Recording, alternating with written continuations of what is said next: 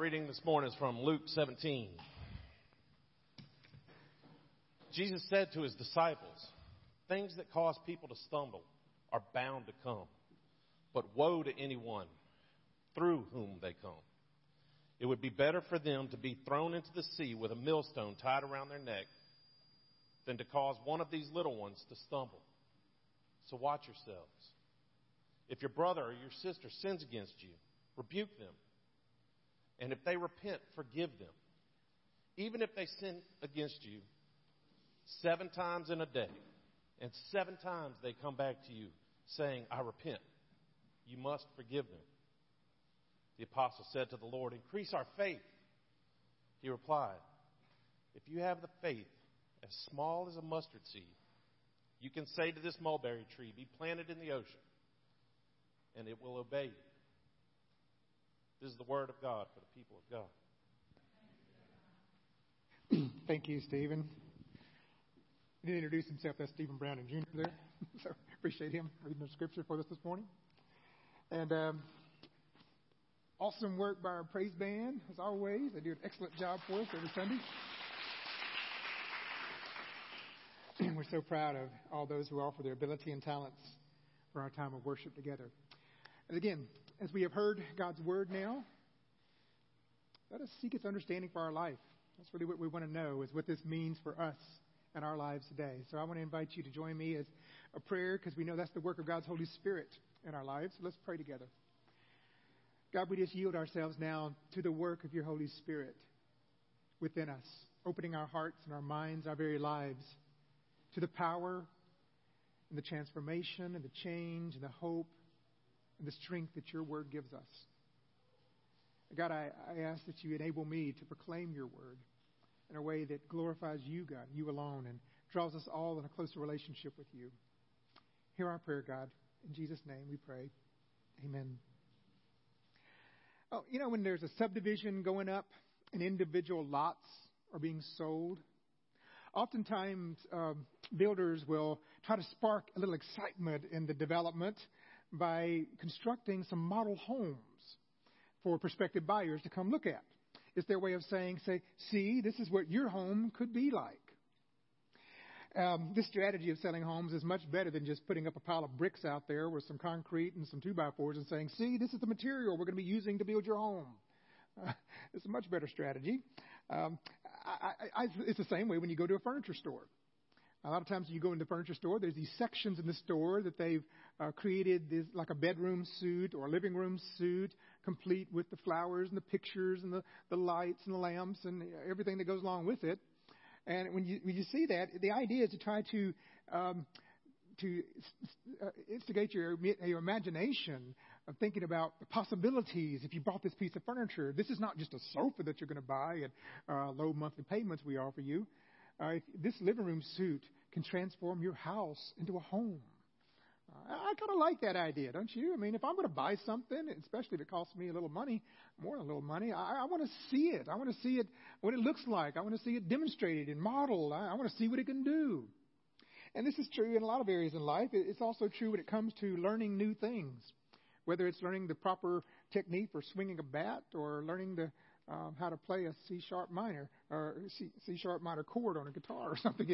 It's the best way to learn how to do something is by seeing it done, right? That's the power of modeling. That's the power of having an example to follow. And you're not just hearing about it, you're actually seeing it. And that's really what we want to talk about this morning in our sermon, about being the kind of example or model that others can follow when it comes to living out our faith.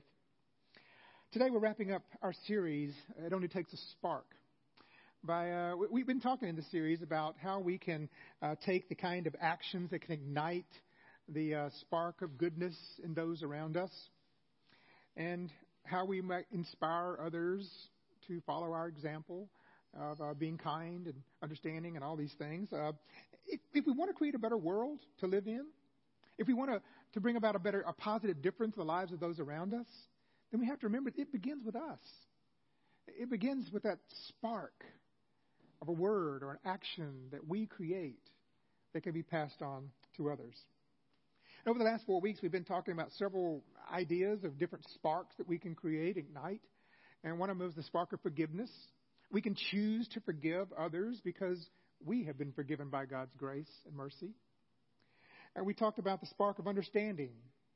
Rather than judging others or condemning others, we seek to see the world through their eyes. And we seek to always try to see that other person in the best possible light, understanding them. We talked about the spark of kindness that we could ignite with others, because the truth is we don't live in a very kind world today. And as Christians, we are called to do unto others as we would have them do unto us. It means not only wanting the best for others in every circumstance, it is to try to give the best of ourselves to others as well. Last week we talked about the spark of generosity.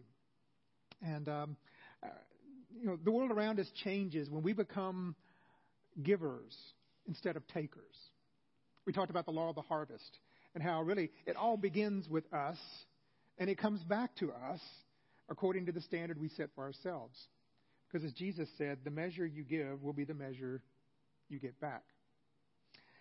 This series has been really about how we need to be willing to take the first step toward making any situation around us better.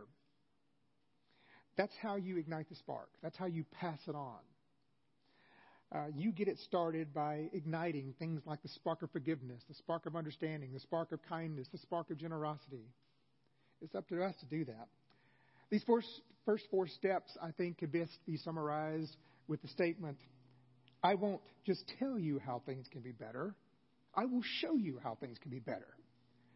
I'm not just going to talk about these ideas in lofty terms. I'm going to give you an example to follow, to see it, demonstrated. This is how we can be that spirit that changes the world around us. How we can inspire others, even guide others by our example. And, today we live in a world where opinions are everywhere and where pundits have an infinite number of platforms to pontificate their ideas and stuff. But there remains a shortage today of those who are genuinely willing to do more than just talk the talk. There remains a shortage among those who are genuinely willing to walk the walk. In his song, Slow Train Coming, Bob Dylan once sang, you talk about a life of brotherly love. Show me someone who knows how to live it. That's our challenge, isn't it? It is to model these values that we value in life. Another way to talk about it is we need to practice what we preach. We've all heard that. And so today I want to talk about how we are called to set an example for those who are most in need of an example, of seeing it. And these are the kind of people that may be weaker in their faith around you. These may be those who that are really in need of a ray of hope, a better life than the one that they're living. Jesus calls us to be that spark that can bring change to people's lives. And the way that we do that is by becoming the living, breathing example of the life we are called to live. We become that showroom model, if you will, that demonstrates how God calls us to live with one another. After all, isn't that what it means to be a disciple of Jesus Christ? As Christians, we are called to hold ourselves to a higher standard of life. We are called to hold ourselves to that standard of holiness that is established by Jesus Christ. Not in a prideful or showy way, but in a very humble way for those who are most vulnerable around us to be able to see it, to learn about it. And today in our text, I think Jesus gives us 3 different areas that we can live up to that higher standard and to be that example. The first one is that we need to model a higher standard of influence.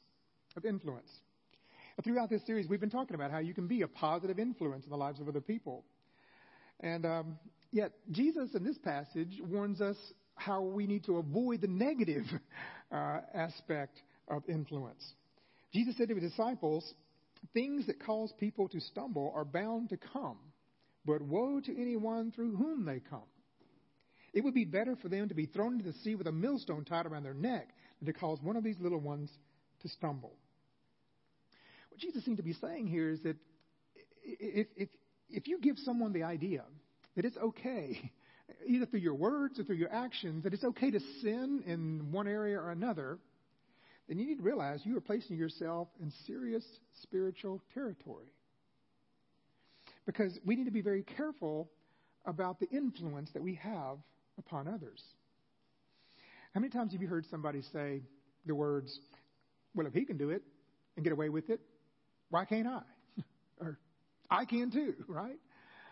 That line of reasoning goes all the way back to grade school. We saw it in grade school. We even see it here in the preschool and little school. Little Johnny can do it. I can do it too, right? People have this tendency to take their behavioral cues from other people, don't they? Of course, it goes without saying that it's a foolish thing to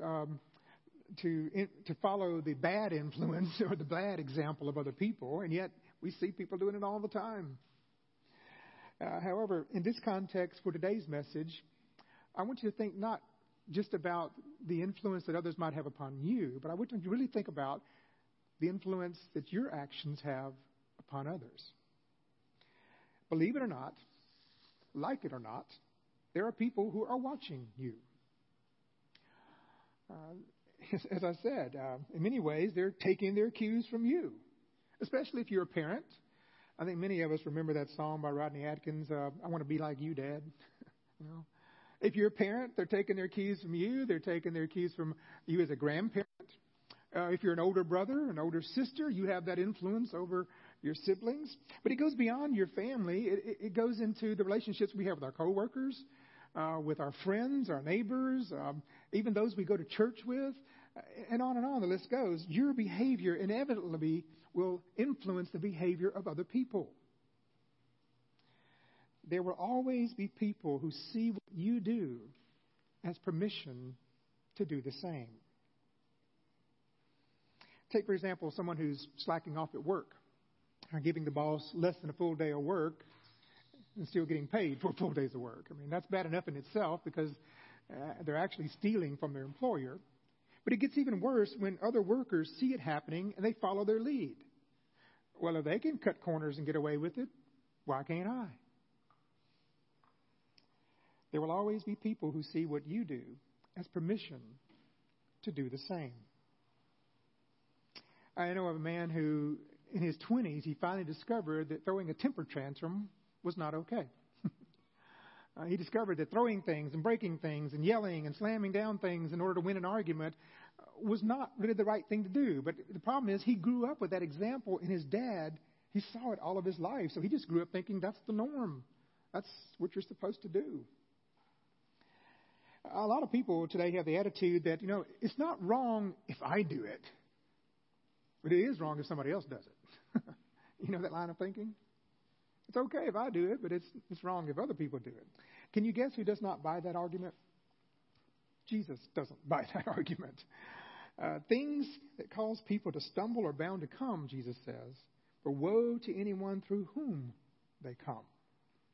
And then in order to let us realize just how serious he is about this, he goes on to say it would be better for them to be thrown in the sea with a millstone tied around their neck than to cause one of these little ones to stumble.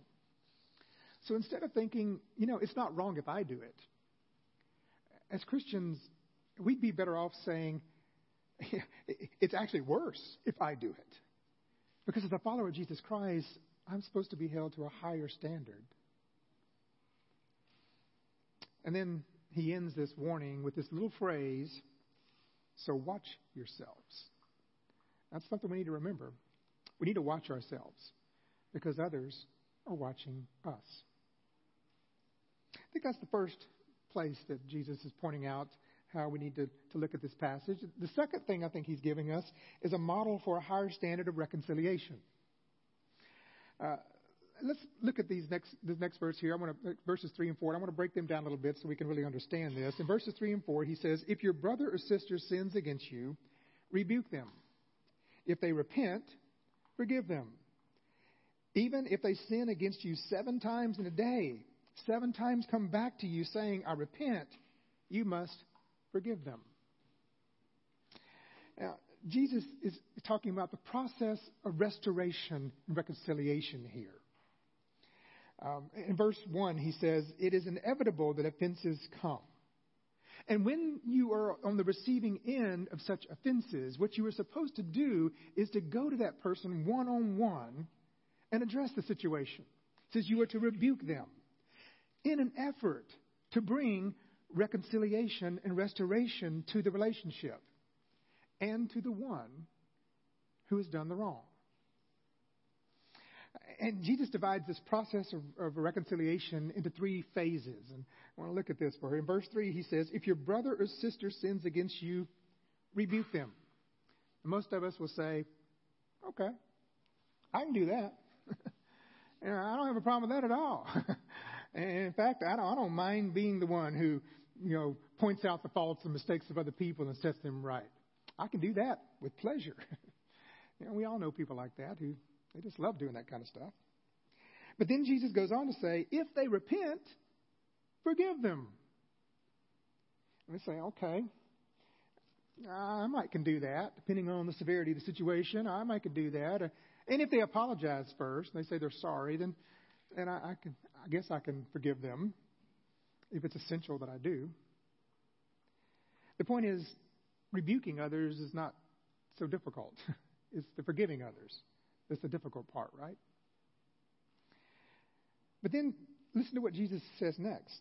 Even if they sin against you 7 times in a day, and 7 times come back to you saying, I repent, you must forgive them. Now, this is where most of us say, you lost me there, Jesus. And I was okay up to the point about forgiving them, maybe once after they said they're sorry. But this idea of 7 times in a day, that's a little over the top, Jesus. Are you sure that's what you meant? Burn me once and shame on you. Burn me twice and shame on me. We're all familiar with that, right? Most people are not willing to be held to that standard of mercy. They'll forgive you once, maybe even twice, if there's been enough time between the previous offense. But 7 times in a single day? Come on. Who does that? But let me tell you a little secret when it comes to this process of reconciliation and restoration. Rarely is it ever a 1-2-step process. Most times, it's like a 1, 2, 3, 4, 5, 6, 7, 8, 9, 10, and on type of process, if we're really going to deal with this. The truth is, if you're only willing to extend to other people a single second chance, then you're probably not going to have much success at relationships. And you won't have much success when it comes to helping others experience the kind of growth that comes about through this process of restoration. Now, does that mean that we let other people just walk all over us because they know that we're going to let everything go and keep forgiving them? Not at all. That's not what Jesus says here. Because each time that it happens, you're to take them back to step 1, where Jesus says to rebuke the one who sins against you. Now, let's be clear what he's talking about here when he says rebuke. Rebuke is not to yell at them. To rebuke them is not to insult them or to ridicule them. Rebuking, most importantly, it doesn't mean that we position ourselves to being somehow superior to them or demeaning to them. To rebuke in this context means that the goal of this process of restoration is just that, is to lead the relationship to restoration, reconciliation, and healing. That's the reason why we rebuke them. It's because our goal is toward reconciliation and restoration. And so you once again say to them, let's talk about what has happened. Let's try to establish the boundaries once again. Let's try to agree upon how we're going to hold you accountable to these actions. Because what we're after here is trying to create a relationship that God would want us to have with one another. That gives you the opportunity to demonstrate forgiveness, to demonstrate mercy, what reconciliation really looks like, what restoration looks like. And in so doing, you give them an example to follow in their dealings with others. So when you're truly committed to restoring relationships with other people, you have to be willing to be in it for the long haul. Because it rarely happens that someone is just going to fix everything and never make another mistake in one or two tries. Reconciliation and restoration is a process that we have to be willing to be committed to. And such a level of commitment to the restoration of other people is a rare thing, isn't it? In fact, can you think of anybody that does that? I can, because he's done it for me more times than I can count. And of course, I'm talking about Jesus. If you know Jesus, you know that kind of restoration, that kind of forgiveness and mercy and kindness and grace. But here's the thing. Jesus wants us to demonstrate that with others. He wants us, even with the most broken and the most failure-prone people that we know, he wants us to demonstrate that same kind of forgiveness and mercy and grace to them. He wants you to show them that restoration is really something that can happen. It can become a reality. And we're going to be committed to sticking with them through that process of making it so. When you show such a demonstration toward the reconciliation to other people as this, you ignite that spark of hope in those who need it the most. Now, I've said that, but I want you to understand that God doesn't expect us to be a doormat or to be abused. If you read Matthew chapter 18, you see there is a limit to this process of restoration, but only after we've tried all of these other steps first. Now, in the next verse, Jesus challenges us to another standard of how we can model a higher standard of faith-filled living. I find it really interesting that after Jesus told the disciples this is how they are to forgive others, their response was, "Oh Lord, give me more faith. I need more faith. Increase our faith," they said.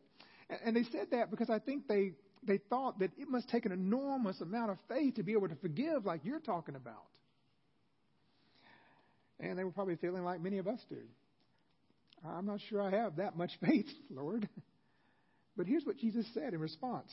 He replied, "If you have faith as small as a mustard seed, you can say to this mulberry tree, 'Be uprooted and planted in the sea,' and it will obey you." Now, I want to lift up two details that I think we find in this passage here, this verse. One, that when he refers to the mustard seed of faith, what I think he's really saying is that we don't need more faith. You just need to use the faith that you have. It's not that we don't have enough faith. Just use the faith you have. The second detail I want to point out is he says, if you have even the smallest amount of faith, you can say to this mulberry tree, "Be planted in the sea," and it will obey you. And I think what is significant here is that he's saying that the demonstration of our faith begins with our words. It doesn't begin, it's not about thinking it. It's not about wishing it. It's about speaking it. That's where it begins. That's that first step of faith. Just as you would, if you were to speak a negative word into a situation, it brings depression and hopelessness.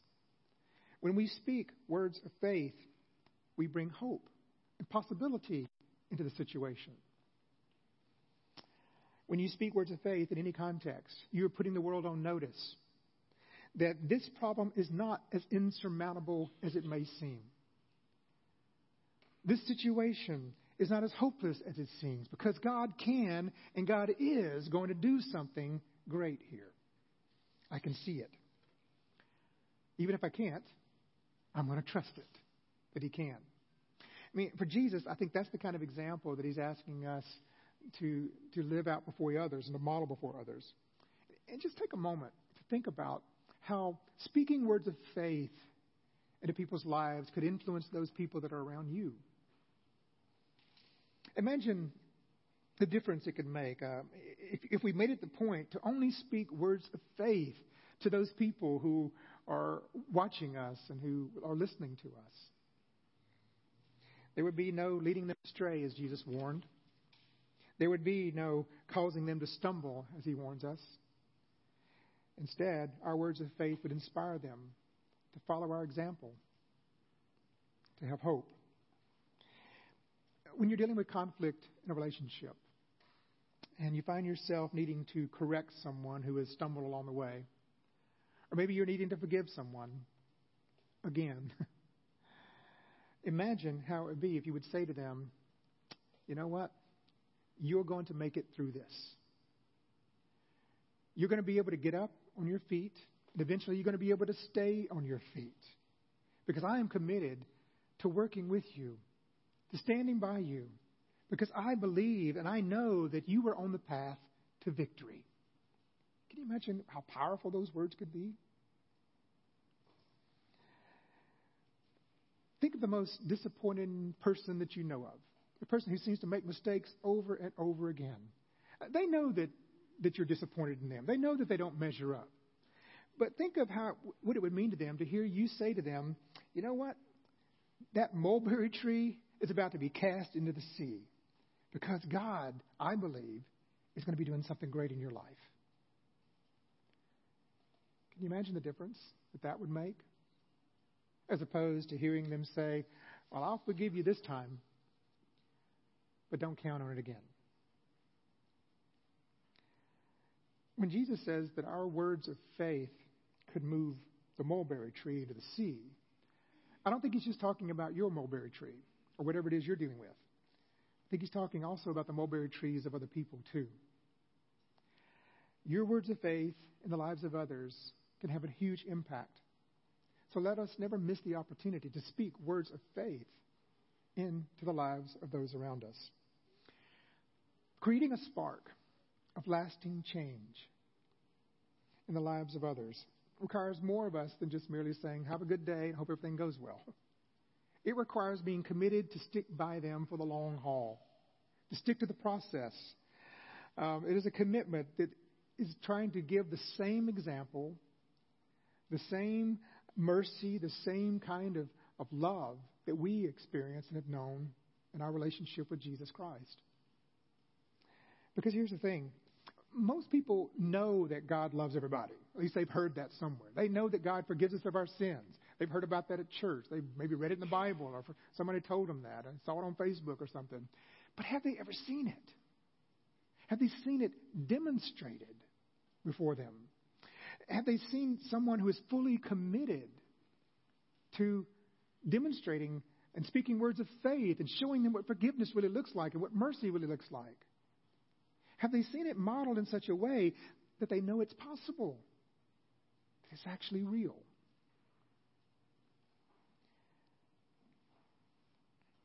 That's the challenge I think we have in this life. Because there are many people around you who are desperate to see that. And when they do, it ignites a spark within them that can change everything in their life. It can lead toward reconciliation, toward restoration. It can lead toward a greater level of spiritual obedience. It can lead toward a deeper presence of faith. So what I'm asking you to do today is to be the example that others need to see. That's what Jesus asked of us, to be the example that others need to see. Show them what spiritual obedience looks like.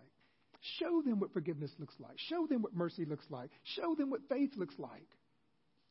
Your example has the power to ignite a spark in the lives of others that can change their entire world and change the world around you as well. So let us be that spark. Because remember, all it takes is just a tiny spark to get a fire going. Let's pray together. Lord God,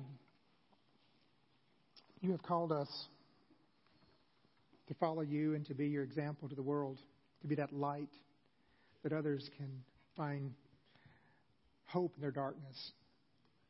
And you live before us the way, the truth, and the life for us to follow. So God, it's not a matter that we don't know how. It is a matter oftentimes that we have failed. We've gotten wrapped up in our own self. We see the world around us, and sometimes we doubt that your way is the right way even. And yet you call us, God, that we want a better world. We want people's lives to be changed in a positive way. It all begins with the spark of our words, our actions. So God, convict us of those areas where we failed and need to change. Help us to go forth in this place passionate about being that spark that can impact the lives of those around us and thus change the world. We pray this in Jesus' name. Amen.